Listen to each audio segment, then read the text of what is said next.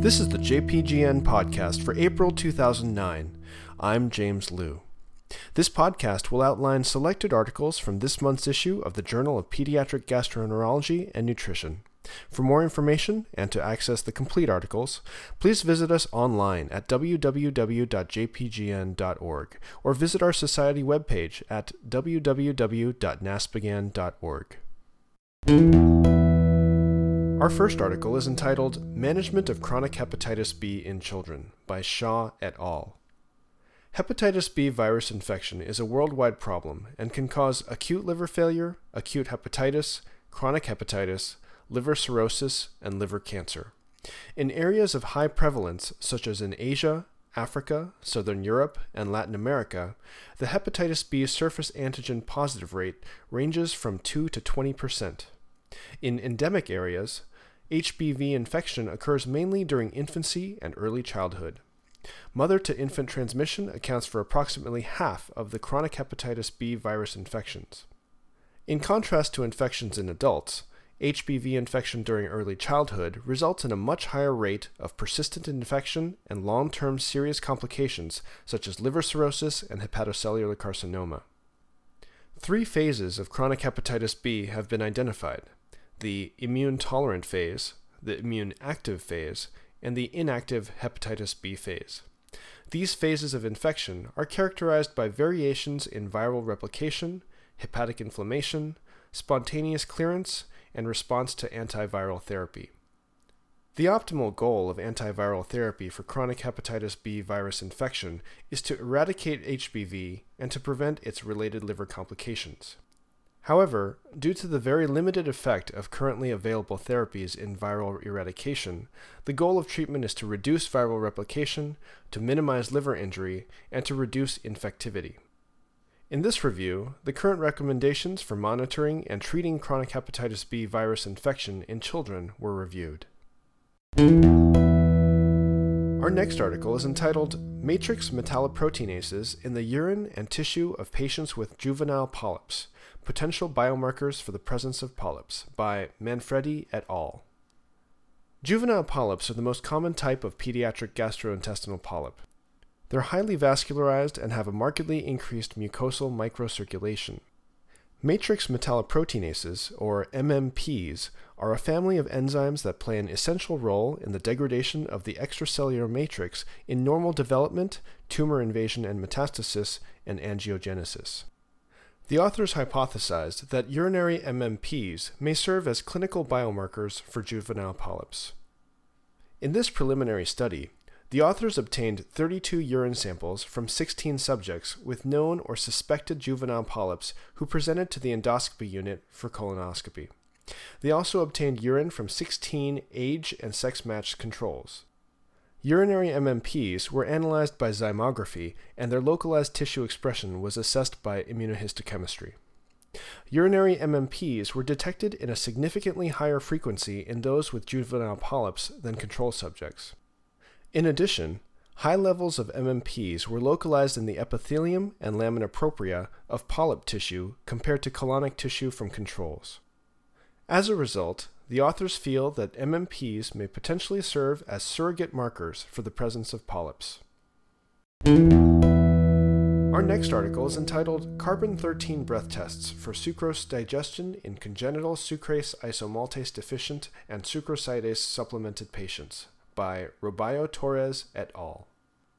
Congenital sucrase isomaltase deficiency, or CSID, is characterized by absence or deficiency of the sucrase isomaltase enzyme in the intestinal mucosa. Diagnosis requires an upper gastrointestinal biopsy with evidence of low to absent sucrase enzyme activity and normal histology. The hydrogen breath test is useful, but it's not specific for this diagnosis. The authors investigated a more specific carbon-13 sucrose labeled breath test. 10 CSID patients were diagnosed with low sucrase activity by biopsy and were compared to 10 control patients. Uniformly labeled carbon-13 glucose and carbon-13 sucrose loads were given by mouth. Labeled CO2 breath levels were determined using a spectrophotometer. In CSID patients, the carbon-13 sucrose load was repeated after ingestion of Sucrade. Classification of patients by carbon-13 sucrose breath test was consistent with the biopsy sucrase activity. Also, the breath test documented the normal return of sucrose digestion and oxidation in CSID patients after taking Sucrade. In summary, carbon-13 sucrose breath testing is an accurate and specific non-invasive confirmatory test for CSID and for enzyme replacement management.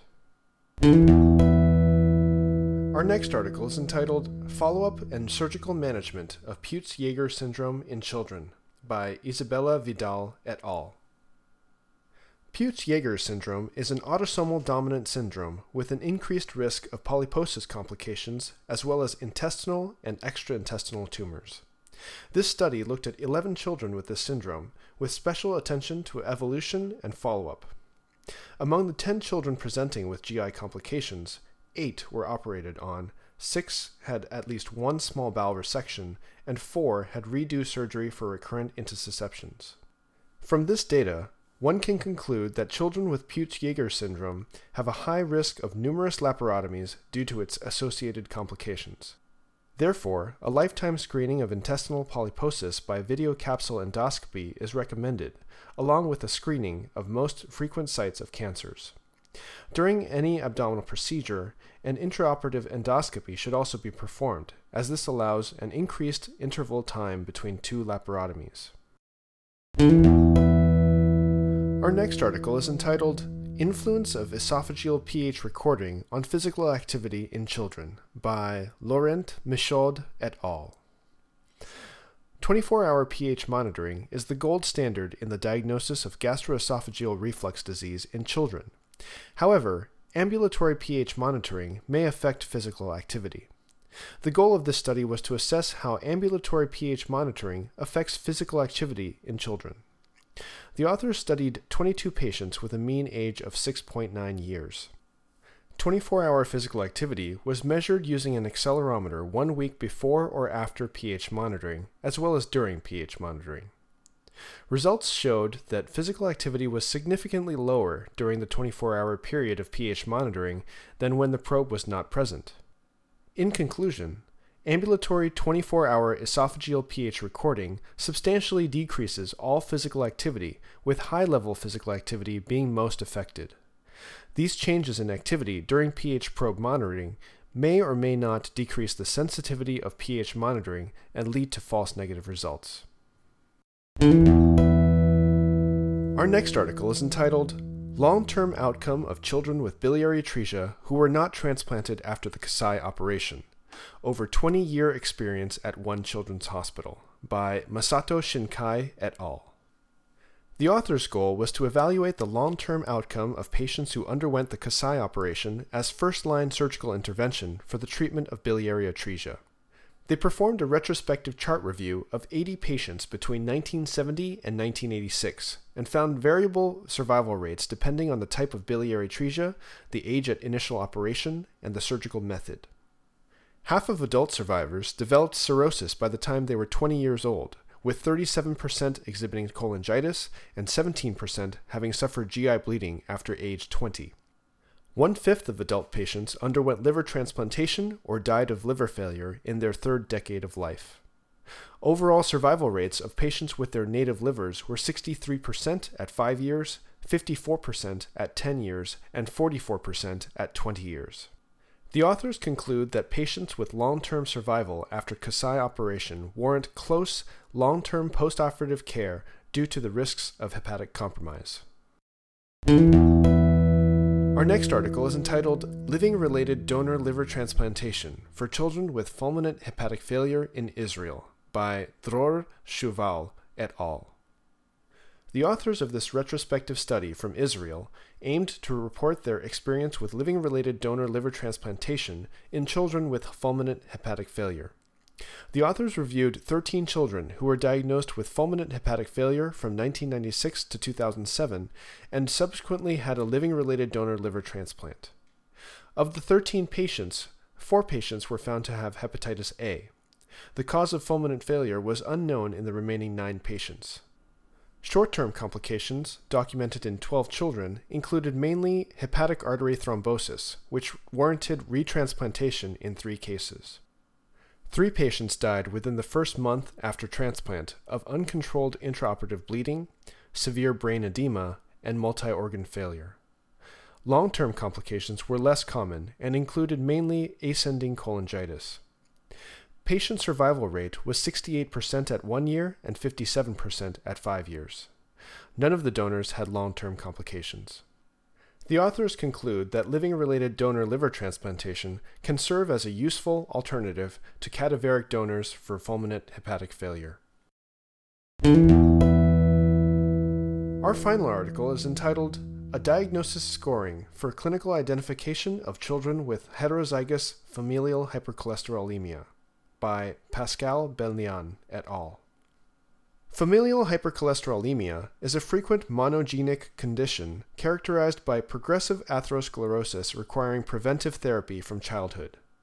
This study elaborated on a clinical scoring system for the diagnosis of heterozygous familial hypercholesterolemia in children, as this may not be identified from common forms of hypercholesterolemia.